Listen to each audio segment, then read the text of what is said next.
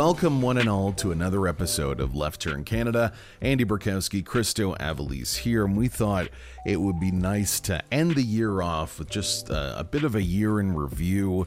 You know, we've had 40 or 50 so shows this year, and just looking through all the events that Canadians had to go through, I think it was about time we take an accounting and just basically, Christo, get a status for Canada if it's going in a more positive direction or a more negative. So if you will, strap in, folks, and let's get started of beginning of the year, January 2022. At least here in Ontario, and I know in other provinces in Canada, there were still some very, very stringent COVID restrictions. At least at the beginning of the year, there was lockdowns at school that they weren't going to go to school, and there was a bunch of restrictions that were heavily enforced for our safety.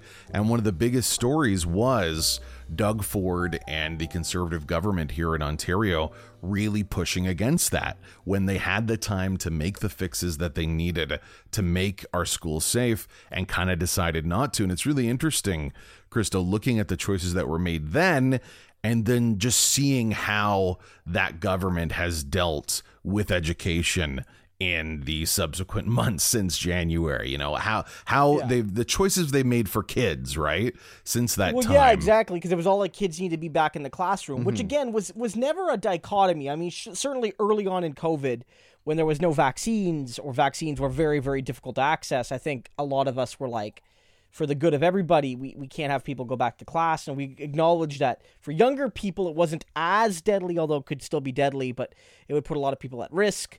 But, you know, at some point, it really became clear that what teachers were asking for, what parents were asking for, what progressives were asking for, students were asking for, was that, you know, we can go back to school and have it be safe with social distancing, with better ventilation, with, you know, all these protections. It doesn't have to be one or the other. The government sort of just, you know, and they'll say they did things, but they sort of just said, well, we're not really going to actually address the issues, but we're going to try to, like, everyone has to be back in class for the good of the kids. But of course, as we saw, this is a government that was willing to fuck over the poorest paid workers in the education system in order to, you know, save a few bucks, you know, putting the school year at risk again, right? I think that it is strange, right? Yeah, well, it's not even strange. It's just it's their ideology, right? I mean, the reality is that they understand that parents want their kids back in school because parents care about their kids' educations, but also it's like, you know, it's difficult to work, and it's difficult to manage your life when your kids aren't in school, right? You know, even if you work from home, but especially if you don't, you have to figure out all these arrangements. And, you know, parents wanted some normalcy again, and they understood that, but they weren't willing to make the actual social and economic investments to really make that happen and be safe. Yeah. So they just banked on the fact that, you know, parents would tolerate that. And by the election, frankly, it worked. And I think they got a bit lucky with the timing of the election, right? Yeah, it was just a few months before. If this had happened a month before, because you remember, I'm just looking through our past shows. It was a dip in the COVID cases. You know, the election was timed well. I mean, it kind of just worked out. I mean, it was, you know, kind of at the 4-year period of the term anyway, but they were lucky in the sense that if the election was a year earlier and it was in the midst of a big wave of COVID, or if it happened, you know, as cases were higher, it was at a point where cases were lower, but more broadly, people are acting, and still are to some degree, as if the pandemic is over, right? Yeah, they're sick of it. Even though at that exact same time, a story that came out months later, it was found that the Ford government was giving the necessary PPE to these very wealthy private schools, you know, essentially cutting the line when so many public school systems did not have the needed protection. Like, it was so overt and evil. And I remember during those months, the excitement that we had with the notion that, you know, this is evil, this is really going to hurt people, but at the very least, we're going to see Andrea Horwath, we're going to see Singh, we're going to see the Liberals come out really, really hard against Ford when the election came around. And the amazing thing was, Christo, you remember those debates, there was not the vitriol that the situation required, considering Doug Ford was doing social murder. Months before, they were arguing and pratfalling about the Greenbelt, which is an important issue and should be talked about. Well, they were talking about some of the issues correctly, but they weren't tapping into the anger. Like, people were furious at Ford and had been for years, and no one was tapping into that. I mean, Horwath was far angrier in the 2018 election. Yeah. And, like, look, she ultimately didn't get to the finish line. But, you look at the NDP in this election, and it's not just the debates, of course. Like, it was multifaceted. But, like, Horwath was pissed at Wynne and pissed at the idea that Ford could be her replacement. And she ended up finishing in a strong second. This time, she wasn't nearly as angry, wasn't nearly as and I mean this in a good way, like almost like rowdy a little bit. Mm-hmm. And the NDP did finish second again, but they lost a bunch of seats and they lost like 800,000 votes. Yeah. Right? They lost 800,000. And like, let's be real, the Liberals tied them. Like, first past the post is broken, even when it benefits us. They effectively got the same amount of votes as the Liberals, who made big gains, or at least didn't lose any of their core voters, whereas we lost 800,000. And maybe it's in part because Horwath lost that grasp on the anger, right? Because, like, the policies were decent. The NDP in Ontario, like, they're not going to run on a left-wing enough policy. We know that. But she opened up with free psychiatric access in a big way. The policies have been far worse from the NDP in the past. So it wasn't. But it was like the anger wasn't there. Mm-hmm. People were pissed. Like, and part of it, I think, was just timing. And ironic as it is, people were still pissed at Ford, but like they were probably less pissed at him then than they were a year before. Yeah.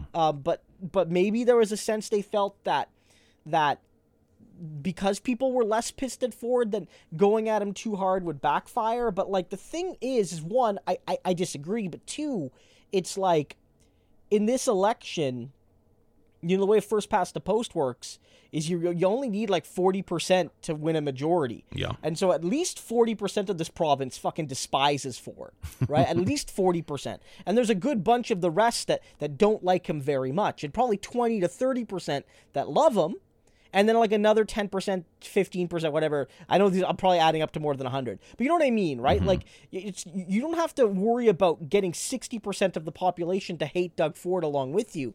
You just have to capture that 40% that's like willing to crawl through the mud to tell this guy to fuck off. Yeah, he has that strong majority right now with a 40% share of the total votes. Oh, yeah, 100%. Yeah, he got because his vote 40% usually in a first past the post in a multi-party system's enough.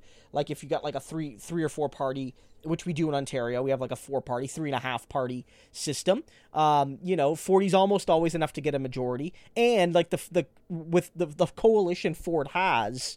It's an efficient vote. But, there are big questions still, though. And I think that, like, while I think you could blame a lot of the opposition, there's, like, questions about, like, the motivations of the voters. Because, again, there was a federal election less than a year before that provincial one, right? Mm-hmm.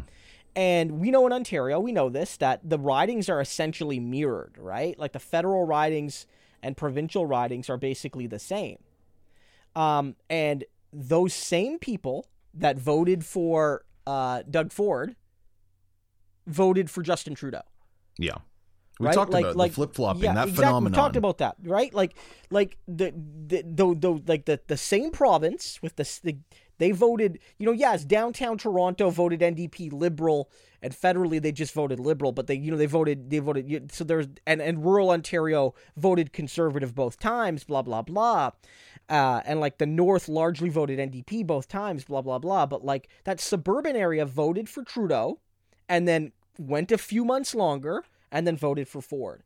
And you do have to ask yourselves why that is. And I don't know if that's just people weren't angry enough at Ford, because you would think that like the people who voted for Trudeau, maybe they're already primed for that. And I think that these are some big questions about like how Ford built that coalition and like what's going to take to tear down that coalition. I do wonder, in the next Christo, 3-4 years. In the months we've had since then, if looking back at these results, there could be a reflection of, a segment of people in that conservative coalition that really do see politics as, kind of a secondary thing because, you know, they live very strong upper most middle people class do, lives. to be fair. No, but I even mean, most people, most people, even like, let's be they have clear. necessity to have that ability, so to speak, Like right? the turnout was under 50%, wasn't it? Yeah, it was. Yeah, it was one of the lowest ever, right? Yeah, 2022 election. The turnout was, at least just Wikipedia, turnout was 43. I thought it was like 48. 44%, down 13 from the last election. So the average Ontarian definitely sees politics, at least electoral politics, as secondary. They don't even vote, or they didn't even vote this time. And so, yeah, I think that's part of it. It could be that the transaction of politics, that like Trudeau was doing fine enough in their view. There was the tax credits, the child tax credits, the seniors got that one-time top up, and Ford had the driver's license thing. And it might be the case that like voters just were fine with these things and made pocketbook decisions, quote unquote. Whether or not those are always accurate, pocketbook decisions are not always accurate. Like a government can tell you that you'll be further ahead, at the end of the year if you vote for them, and then you might not be. Yeah, I wonder how that panned out, right? We're at the end of the year, folks. So if you know someone that you know made those decisions, pose that question to them. Do you feel like you're further ahead at the end of the year? I don't necessarily think this Ford coalition has, wrested the economy free from the hands of progressives and out of COVID. Like clearly many people have been suffering. Well, there's even those things. There's like the months. Differences too. There's the personal pocketbook decisions, and then there's like so that's like, my taxes went X down or X up.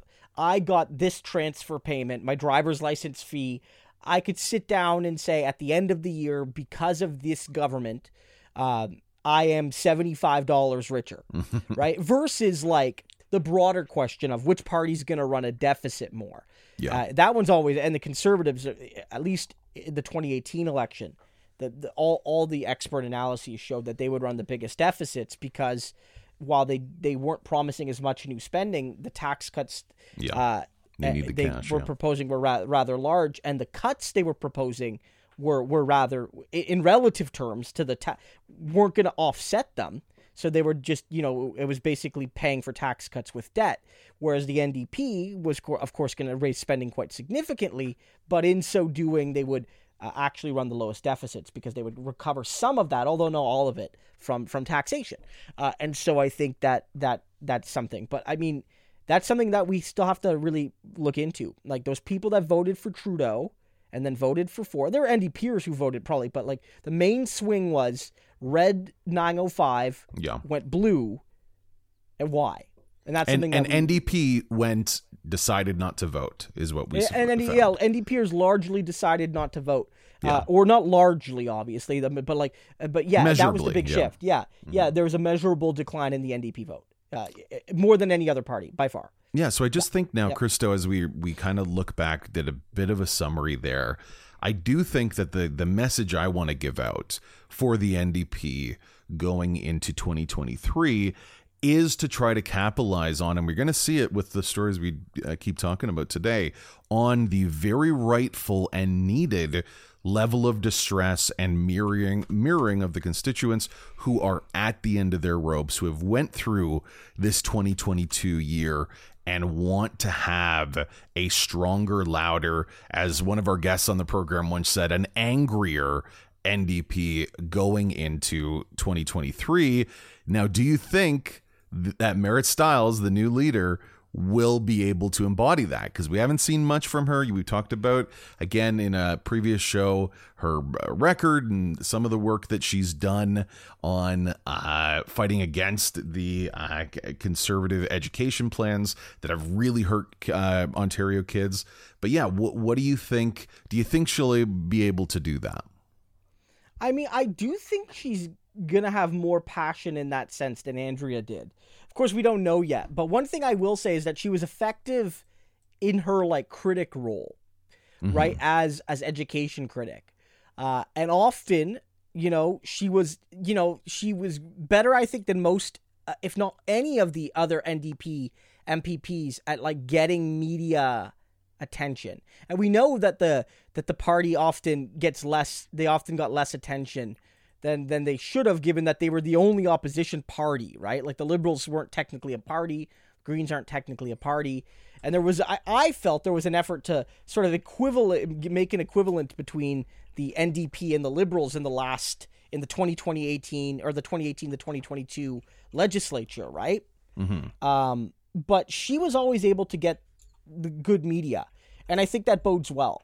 Like somebody that's able to make their points, to build those relationships with the people that she was tasked with meeting with, like teachers and students and parents, and then always kind of being in the news for calling out Lecce, I think is like one of those things that is going to be a good sign that she was better than most in her critic role. There was lots of other critic roles where there's lots to criticize Ford on, but she was the most visible by far. So I think that's a good sign. We don't know yet, but like obviously now in a sense, that's her job now, but with Ford and with the broader government in particular, right? Yeah. And I think that she was probably the best at that. Does that translate to who knows? We talked about this before, but like Mulcair was fantastic at that stuff. Was great at making at attacking Harper and getting media coverage of those attacks and galvanizing people against him. It didn't ultimately lead to him winning, but it was essential to defeating Harper. And so we'll have to see if Stiles can do that. There we go. I do think probably the biggest story that was exported out of Canada had to be at the beginning of the year. We did some jumping around in the timeline, but right as those COVID lockdowns were in, kind of just giving way and we're just breaking for some of the worst that we had for several months, there was, beginning on January 22nd, hundreds of vehicles forming convoys, several points, and traversing different Canadian provinces before converging on Ottawa. Finally, on January 29th, for, of course, the trucker convoy, the rally, so to speak. That's what Wikipedia is calling it, but I think we're not going to call it that. That happened at Parliament Hill, that lasted a couple weeks and was exported around the world. This was a movement that was very Canadian. We talked about it for months and months. Everyone's talked about it. Now looking back, I think it's safe to say, at least for me, one of the most interesting reflections is how the actual meaningful criticisms of capitalism were subsumed by those rightfully criticizing the dangerous, sometimes even terroristic tendencies of the truckers who are involved, or not even real truckers, just the random people who are involved in this protest, as an excuse to not actually listen to the meaningful things that might have been said. Not that vaccines will kill you, and if you take them, it's not our freedom, but the fact that many people today in Canada are being crushed in different ways by the boot of capitalism. And but those people weren't. But those people, like we talked about this, right? Like this was primarily a bourgeois movement. It was not representative racially or class based of the actual industry. Where where were all the Punjabi and other South Asian truckers? They were stuck freezing to death in Detroit, if you remember. And so. And a lot of these were owner-operators, and that kind of gives them like a quasi-bourgeois reality in some cases. Some of them were literally company owners, like they literally were capitalists. But like, look, the part of this was on them. Like they could have done that. Like they could have done a kind of right-wing populist thing where it's like we're opposing the government's mandates. We want freedom. We don't like the vaccine, or at least we don't want the vaccine mandates.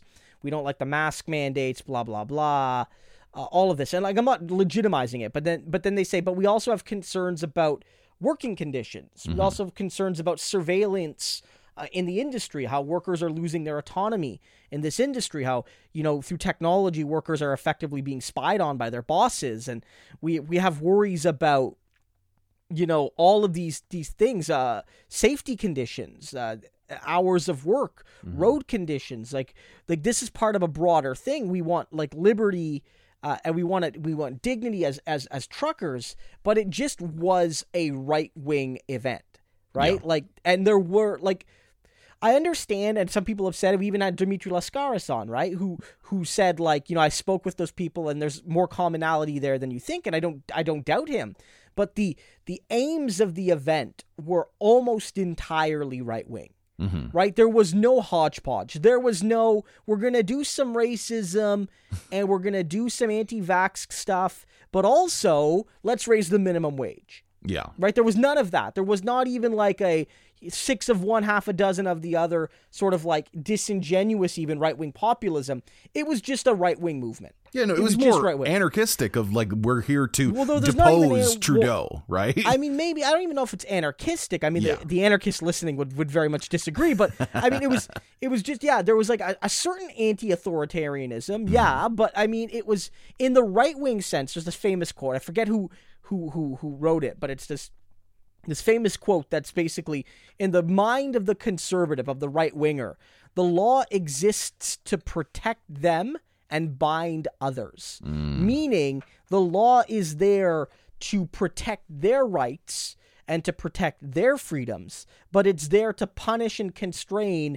anyone based on identity or ideology or what have you that they disagree with. So the law is there to protect their guns and to protect their ability to not get vaccinated or not wear a mask, but the law is not there to protect, say, a woman's right to choose or other people's right to protest, or in this case, even basic workers' rights. They're workers who were still working while they were at the protest.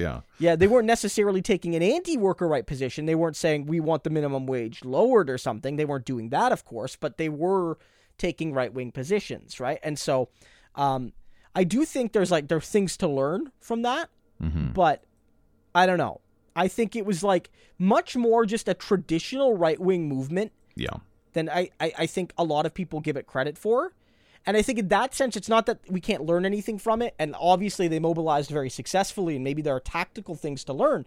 But like, it wasn't this like new thing, right? And because of that, it's like, I don't know what we can learn as leftists, right? Yeah, I don't necessarily think like there's a great message to learn. We've had people on the show that have said that. I just think for me, the most depressing thing is that even though these ideas, and I should have articulated it better, these ideas weren't being presented as they should. There were different figures that they put up to actually explain away the torment and bad things in their life, when really, no, it's clearly these forces that are actively working against you if you are of that class. When the criticism came, when the boot came down, I do feel like it was unfortunate that it condemned any sort of notion of anything that had to do with working class rights. I do feel like what happened with the trucker protest and the response just generally culturally is going to make it harder in Canada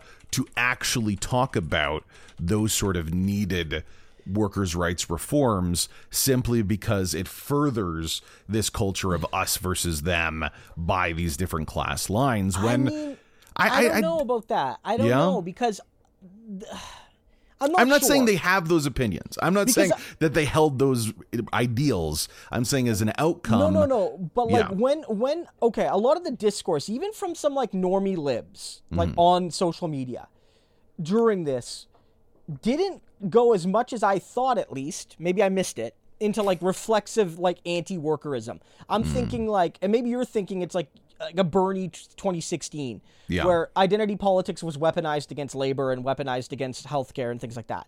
I don't know if I saw that as much here. Even a lot of like Liberal Party supporters very clearly went to this idea that like the real truckers are the ones stranded at border stations all across the country, and they're predominantly racialized, and they're asking for a lot. They are pissed, but they're asking for better protections, and they're asking for better wages, and they're asking for an end to discrimination in the industry, and they're asking for all of these things.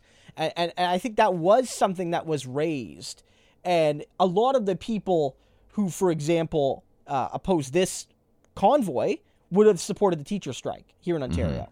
And both of those are One is an actual workers' movement, but both of those are disruptions based on grievances, ostensibly based on workers' issues, although one legitimately so.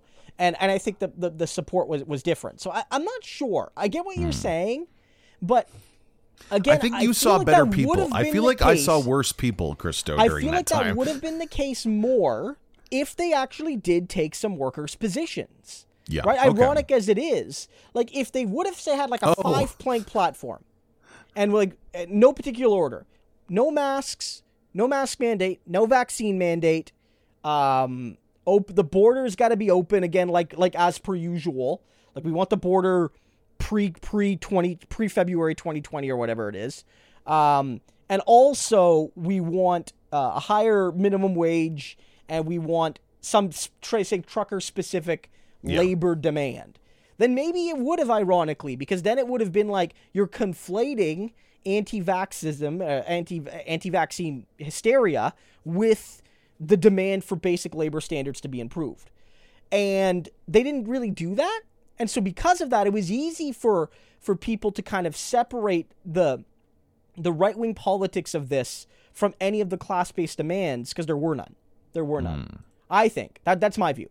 Interesting. That's my Folks, this is your final chance of the year to tell us what you think. If you can recall, are you Christo or Andy on this one? I'm sure that like there were some people, but like I think that the discourse on this didn't really go to like a reflexive anti-worker position. I think a lot of people realized that these people weren't really reflective of the industry, the workers in the industry. Yeah. The big phenomenon though that I think we will agree on, maybe we won't, we'll find out on this one, Christo, was the kind of, I don't want to say birthing because that's a horrifying image, but the growing popularity of one Pierre Poilievre, who is leader of the Conservatives, the federal Conservatives, who really was one of the first politicians, as I recall, that of note, that jumped on and was willing to be photographed with these people, that was willing to talk to them, was willing to push this message and act like there was a needed workers' rights crisis being presented. And then, of course, we've seen the year he has had and a lot of the earlier successes that he's had as a politician here in Canada. Again, not winning anything too official beyond the leadership, on a broad basis here across the country. So I don't want to be too premature, but we did see a politician that was willing to say things that were remarkably right-wing, that were at least seemingly populist, and was succeeding over other conservatives that were suggesting something a little more measured, at least in their minds, even a little more neoliberal, and him seemingly having a lot more support and success based on that. Going into 2023 and the subsequent years with the Conservative Party helmed by old PP, do you think that this change will lead to a bigger success for this sort of politician? Because these are just, we've seen in the United States, and you cover the United States every single day, the way of the world is changing, and clearly there needs to be a politics that represents that. Or is this not that? Is this that light? Do you think he's captured that lightning in a bottle, and would it work here in Canada? I'm not sure. I think, and I said this before, that, and I'm not saying that Poilievre can't win, because eventually someone's gonna, and look, I hope the NDP wins, but it's like in general, like Canada, since really the end of World War I, really, it's like the Liberals are usually in power federally, and then the Conservatives get a turn sometimes, and they'll be in power for 5, 6, 7, 8 years, whatever, and then it'll be the Liberals' turn again for a bit, right? And that's generally how it goes in Canada. And so eventually it'll be the Conservatives' turn, right? And the longer the Liberals are in power, the more likely they are to lose, right? That's just the math. But I almost wonder if Poilievre is he's the Hudak, and Ford is look, Ford is a right winger, and he does a lot of right wing things, and he a lot of these people voted for Doug Ford too, but like he's not nearly as ideological in his his presentation. Yeah, he's not going on about Bitcoin, and I don't think he met. Did Doug Ford meet with any of the convoyers? He worked very hard not to do that. Yeah, as I recall you know, like he was like, you know. And Paulie Everett, look, this kicked off, right? Like the when this was happening is when they turfed O'Toole, right? Remember? And like he went out there, and Candice Bergen, I think, and like not all the conservative MPs did, but more than a few did. And you know, I think that clearly what it's done in some ways has made him conservative leader. Easily. There was no, like, it wasn't like Peter MacKay where like he was expected to win and then he got reeled in and then he ended up losing there was no contest. It was just, you know, the entire time, like no one really had a shot at beating him. Right. And he raised a ton of money and he signed up a ton of members. And so clearly there is a value in it, but you do got to wonder. One thing he seems to have, although I need to see more polling, I think, because crosstabs can be very volatile, but like he seems to be doing better among young people than previous conservative leaders, which is concerning, but worst among older people than recent conservative leaders. And in general, he's very unpopular. He's more unpopular at like this day. I haven't seen the most recent polling, but like, you know, like X amount of months after he became leader, he was more unpopular than O'Toole and Scheer were. Right? Like conservatives are often unpopular because a lot of voters see themselves as ABC, so they kind of just don't like conservatives. So conservative leaders can be at least mildly unpopular because they really only need to get 35-40% of the vote. And, you know, a lot of NDP voters might be okay with Trudeau, and a lot of Liberal voters like Singh, actually. It's one of the reasons Singh is popular. Even if they won't vote for him, they like him. But most non-conservative voters don't like the conservative leader. But he's still nonetheless quite unpopular. And I don't know if the hardline ideology will work. I don't know. I don't know if he'll... One early test... Now, this is just it's a small sample, but there was a recent by-election in Mississauga. And this was kind of known to be coming for a while, and a lot of people said, you know, this is going to be his first test. It's a seat that the Liberals hold. It is a Liberal seat, but it's not. It was a relatively close election back in the 2021 election. It's a 905 seat. It's the exact kind of seat he will need to win to probably form a government, certainly a majority, but to form a government. Right? Like he'll need to win a seat like that. That's where it needs to be. And not only did they lose, but they lost by a lot. And I know like people like turnout was really low, but it's like, man, you got a brand new leader whose whole thing is that he's energizing the Canadians fed up with Trudeau. All these big rallies that he had, right? These massive rallies. And they had a shitty fucking turnout in Mississauga, and they couldn't mobilize people, the supposed silent masses angry at Trudeau. And the Liberals won that by more than they did last time. You know, that's devastating. So I actually think like that's not getting enough attention. The Mississauga Lakeshore by-election was really, really concerning. Again, like the turnout was super low. Right? Yeah. But again, that should benefit the conservatives because then you don't even need to, like, you could, if people really are angry at Trudeau, you can turn out a small activist base and maybe win. It's how Annamie Paul almost did really well in Toronto Centre, remember? Remember Annamie Paul did really well in Toronto, did really well in, yeah, she had a real shot Toronto there, Centre in that by-election, if you recall. And then when she ran in the general, she didn't even do that well, but she lost 42-33 in the by-election. And then when she ran in the general, she got 9% and finished fourth. Right? Because she was relying on the fact that in a by-election, turnout's going to be low, energy's going to be low, and we can like target resources and hopefully win. The Conservatives didn't do that here. The Liberals not only won 51-37, they gained 6.5% of the vote. The Conservatives lost 1.5% of the vote, right? The NDP and the Greens in this riding are largely irrelevant. Both of them got under 5%. This is a blue-red riding, right? Massive loss. And you gotta wonder if people just aren't buying his style of conservatism.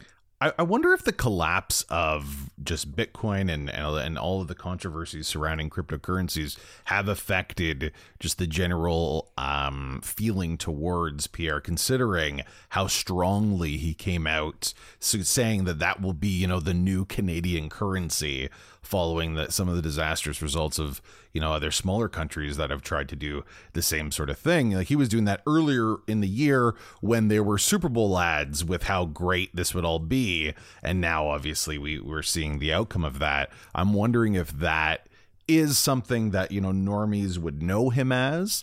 Like, it has to be, he was the guy who talked to the truckers. It has to be that, because that was a huge news story. And I'm wondering if he actually did get some penetration into the minds of regular people who don't have to listen to this stuff every day, when he was pushing the Bitcoin story really early on. Because as you recall, Christo, that was a huge plank of his plan. That was something that he loved to talk about. Everyone, even more than vaccines, it felt like. He wanted to explain how crypto and Bitcoin would change the way that we deal with currencies. And as you talked about then, even his plan back then, when Bitcoin was on a bit of a rise, was still just ludicrous and foolish and wasn't reflective of fiat currency. So just silly. Yeah, but what do you think about that?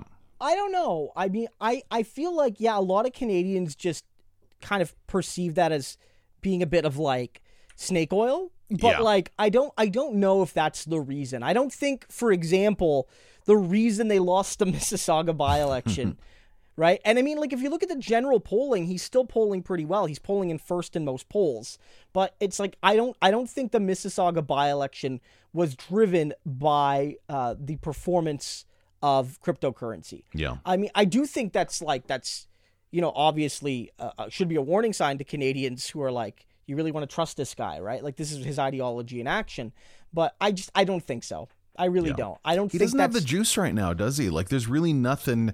I haven't seen him at all, again, being able to. No, he's been a little quiet recently. Yeah, he was, he had a very successful leadership campaign and generated a lot of interest. And, there was certainly, he certainly had some momentum then and won. But, I don't know. It's maybe I'm not sure. But it hasn't gone as swimmingly as it started, but he could still, of course, win. But I think that by-election's a big loss for him. Absolutely. All right, so we're going to keep watching that into the new year. It's interesting to see that maybe he is dragging a little bit. Just two more quick big stories that I really want to discuss. Back in February, when kind of the unthinkable happened, I don't believe a lot of foreign policy analysts believe this was going to happen. Russia decided to have a special military operation in Ukraine to demilitarize and denazify the country, which of course led to full-blown war, massive mobilization of NATO resources to fight Russia, and it's still going on today. We saw here in Canada, especially early on, just full-throated support. And I think the most depressing thing about this entire endeavor, beyond the complete, absolute tragedy of the loss of human life, and absolutely, as we've said so many times in the show, Russia and the forces there are committing atrocities, and it's horrifying. But the fact that there wasn't a stronger political voice in this country, we didn't hear Singh say it in the way that we wanted, saying that there needs to be peace and Canada should not be involved. So for me, looking back, I feel like that's a really depressing note on maybe where our country is going. Because at the time, remember, there was fears of nuclear annihilation, right? Early on, that was an actual concern. And the fact that even then, Krista, we didn't have the NDP leader saying like, hey, distinctly. I just think that like, it's just politically, it's a non-starter. And once Russia invaded, then there's look, and like, it's just once Russia invaded, man, like, I don't know. And like, look, I'm gonna Russia. I didn't think it was gonna happen. I was wrong. I didn't think it was gonna happen, and I think I underplayed that. And I think a lot of us on the look. I think that like, to some degree, Russia's the bad guy here, and it's probably good we are to some degree helping Ukraine. But I do think there are persistent concerns about fascism, both Russia and the Ukraine, but we're only helping one of those countries. Yeah. You know what I mean? But we're only training one group of Nazis, as we said before. Well, exactly, right? But I'm not sure, right? I'm not sure. You know, an anti-war voice. I don't know. I don't know if that's really, you know, was ever going to be politically palatable, or if we would even have a reasonable expectation of that, right?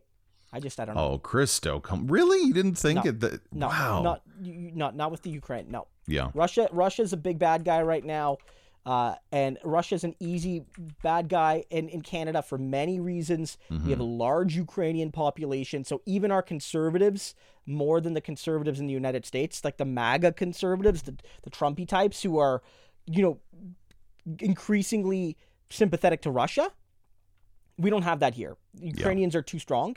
Russia is a right-wing state. It's like they're like, you know what I mean? Like, yeah, I don't understand, frankly, why so many on the left are. I get why they're not like defending Ukraine, but I don't understand why some defend Russia. This is not China, where like we can have debates about Chinese communism and what it is, and is it like there are debates, but China, in a sense, is a at least purports to be a socialist state, and I can understand why those on the left defend China. But Russia is a right wing, patriarchal, even more than Canada, homophobic, even more than Canada, you know, state, that you know, there's a lot of it politically. I mean, you can see why there was never a concerted effort to be anti-war against Russia, especially again because Russia, at least in the conception, is the quote unquote aggressor, right? Interesting. And, well, not even quote unquote. I mean, well, there are debates that did NATO encroachment. No, I think we can say aggressor now at this point. Yeah, but right? like ultimately they invaded another country. But you know what I mean? Like, yeah. I was not surprised there was no major anti-war thing. No, the politics are the politics in Canada are too clear. Russia,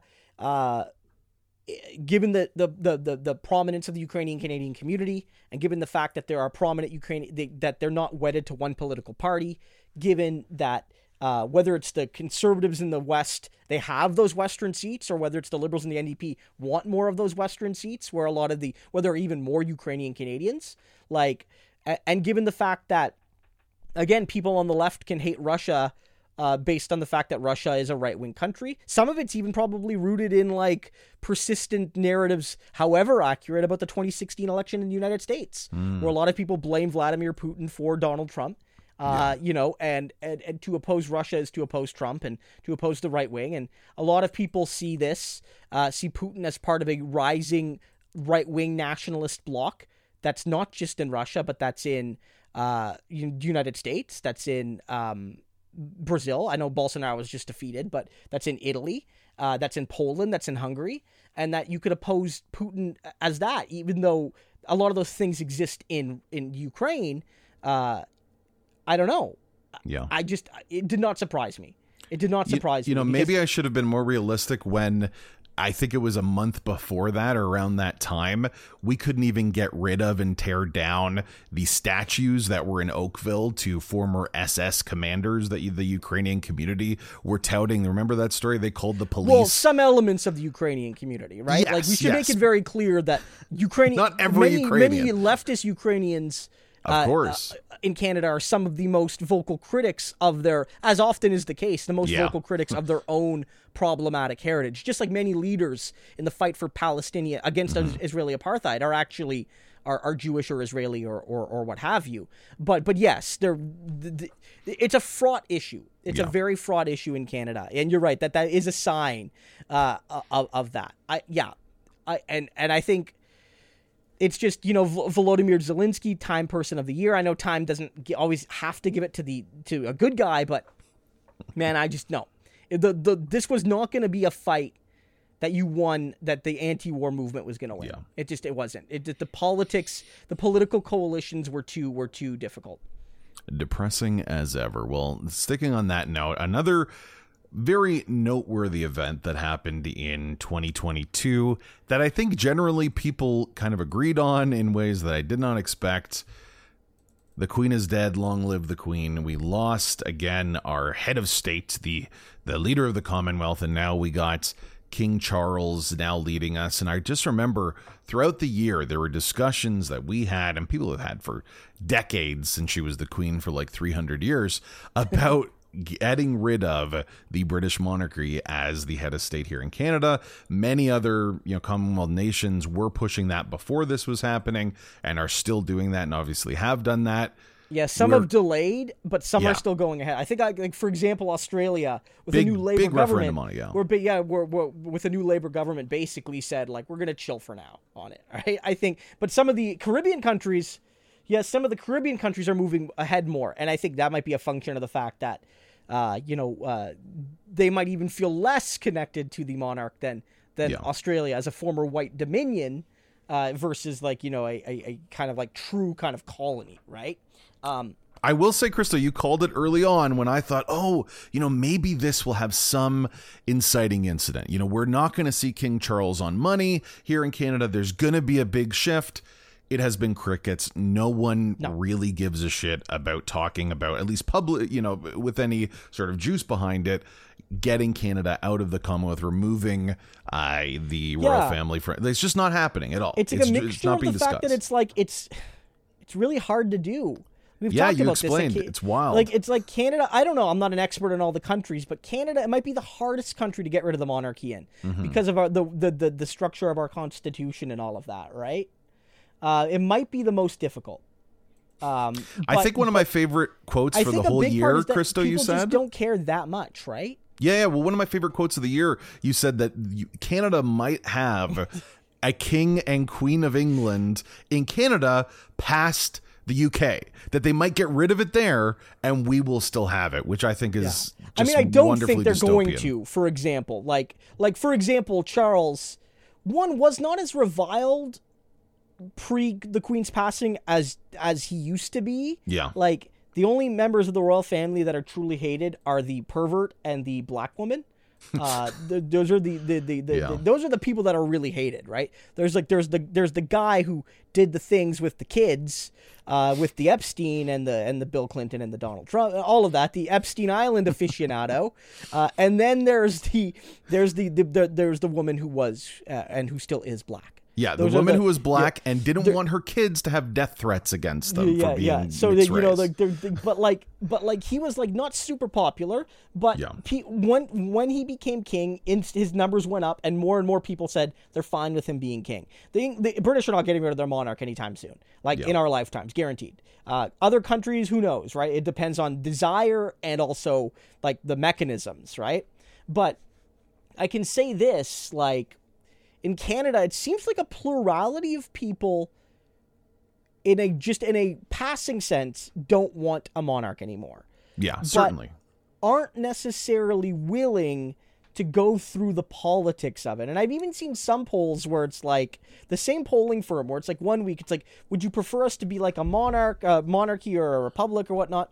And a plurality picks the republic, but then it's like, do you want to change the constitution to make Canada a republic? And people are like, no. And it's close, but it's like a narrow majority. I want to know who in 2022 are like, I love being part of the monarchy. I really like that. I mean, I'm not sure. There's probably like 20-30% of Canadians that really love it. Man. Maybe older people, certain types of conservatives, but not exclusively conservatives. I don't know. Like, it's not the weirdest thing. Yeah. Like, look, monarchism, especially within the British, like, if the worst thing our conservatives were monarchists, we'd be in a good position, right? Mm-hmm. You know what I mean? Like, if their worst thing is like, hey, I like the Queen stuff. Like, I like Game of Thrones, but nothing is happening. I really like that. Yeah, but like, I mean, yeah. It's not going to happen here, is basically what you're saying. The chance of that is just the constitutional mechanisms are too. Again, we've explained this before, but for those who have, like in Canada, basically to make a constitutional change in one province, the province just has to like approve that. Hypothetically, if there's like a constitutional change that affects one province, it's relatively easy to do. But in general, to make a general constitutional change, any change, you got to get 7 provinces. Which together add up to at least 50% of the population. meaning that you're going to need Ontario or Quebec, and then like a whole bunch of other provinces, right? Mm-hmm. Right? Likely you're going to need like 2 or 3 of the big 4, and then like most of the rest, to get a constitutional amendment. But there are certain types of changes. I forget the entire list. Some of them are like abolishing the Senate, for example. Like Harper wanted to abolish the Senate. One of the few things I agreed with Harper, he actually like legit wanted to do that. He wasn't lying. He just ideologically, he didn't like the unelected Senate. Fair enough. He went to the Supreme Court and they confirmed like you can't really do it without a constitutional amendment, and that constitutional amendment would require unanimity. That's one of those ones that requires unanimity. Now remember, like the United States, for instance, who again, they haven't amended their constitution in our lifetimes, I don't believe, and they've amended their constitution quite a bit throughout history, but theirs only requires, I think, 3/4 of the states. It's either 2/3 of the states or 3/4. But that's like for any change, I believe, right? In Canada, it's 70% and then as much as 100%. So you can imagine a scenario where whether it's based on the will of a particular province, because maybe there's a province where the queen actually is, or the king or queen or whoever it is at the time is quite beloved, you could imagine a scenario hypothetically where, one province is like, just blocks it. Either because it's a conservative government or a government that's just like, we don't care. Or a party is like, well, we have some other demands we want to make. Right? There could be that too. So no, we're not going to see the abolishment of the monarchy. And I think Charles in that sense is like, I don't know. I feel like he's not going to fuck it up so bad. And I think part of it also, and this is like a thing even in the UK, people I think are more open to William and Kate. And Charles is already pretty old. Now, I know his family's got good genes, right? I know his grandfather died young, but his grandmother lived to like 101. His mom lived to like 97, and his dad lived to like 99, right? Yeah. So like there's good genes in that. Well, you should say longevity genes, not good genes. Just longevity. Very, a bunch of cousins. But in reality, like maybe he lives for a long time, but he might also die in like 10 years, right? Yeah. It wouldn't be that surprising if he dies in like his early 80s. Like life expectancy is what in Britain, like 75, 77, probably going down right now, right? It's probably plummeting right now. I don't know. But I think we're fine. And we're going to see him on our money, I think. I think we're going to see some of those things. They'll probably put him on all the, I wonder if they'll scale it back. That'll be an interesting thing. Because right now the Queen's on every coin, and she's on one of the bills. And I wonder if maybe they'll put him on like one coin and keep him on the bill the Queen is currently on. You know what I mean? And I feel like that would be good enough for Canadians too. Like, isn't that interesting? Like, I do feel like for people, it's like, all right, this is different. It's not as much in our life. I got used to the Queen. I'm not really going to get used to this. He's just on one bill. It's okay.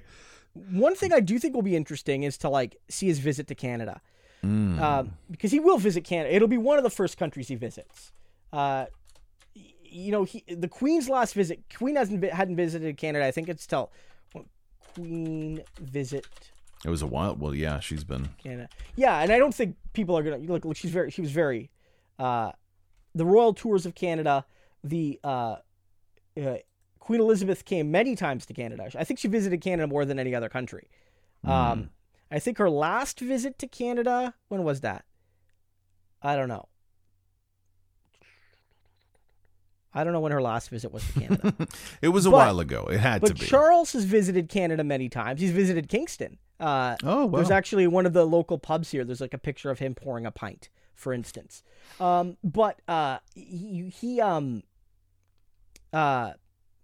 visit to Canada will be really interesting. Yeah, the Queen visited Canada last in 2010. Charles has been here a little bit more recently. They actually visited Canada in May of this year. During the Platinum Jubilee. And so they visited, like, what they did part of the tour, the royals went around to the Commonwealth realms to, like, schmooze because she couldn't do it, right? So I think that his visit to Canada will be interesting. do crowds come out? Does he get booed? Does he get egged here in Canada? Like, you know, like that'll be actually what I'm looking for. Because like they're not going to abolish the monarchy in Canada. Yeah. It's like how people respond. Because the Queen, say what you will, was probably not getting booed or egged by anyone in Canada. No, she was a calming figure that you're used to, you know? Yeah.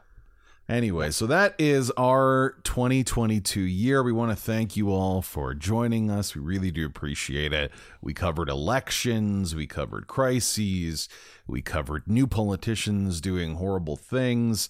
And I guess just now, Krista, before we go, I wanted to kind of go over the general message or meaning or hope, I guess, you have from this year going into the next. You know, a lot of what we talked about today was pretty dire. It was reflecting some really horrible times that people had, where we saw mass death, where we saw ignorance of government or direct malice that led to death and suffering, a rise in hate rhetoric.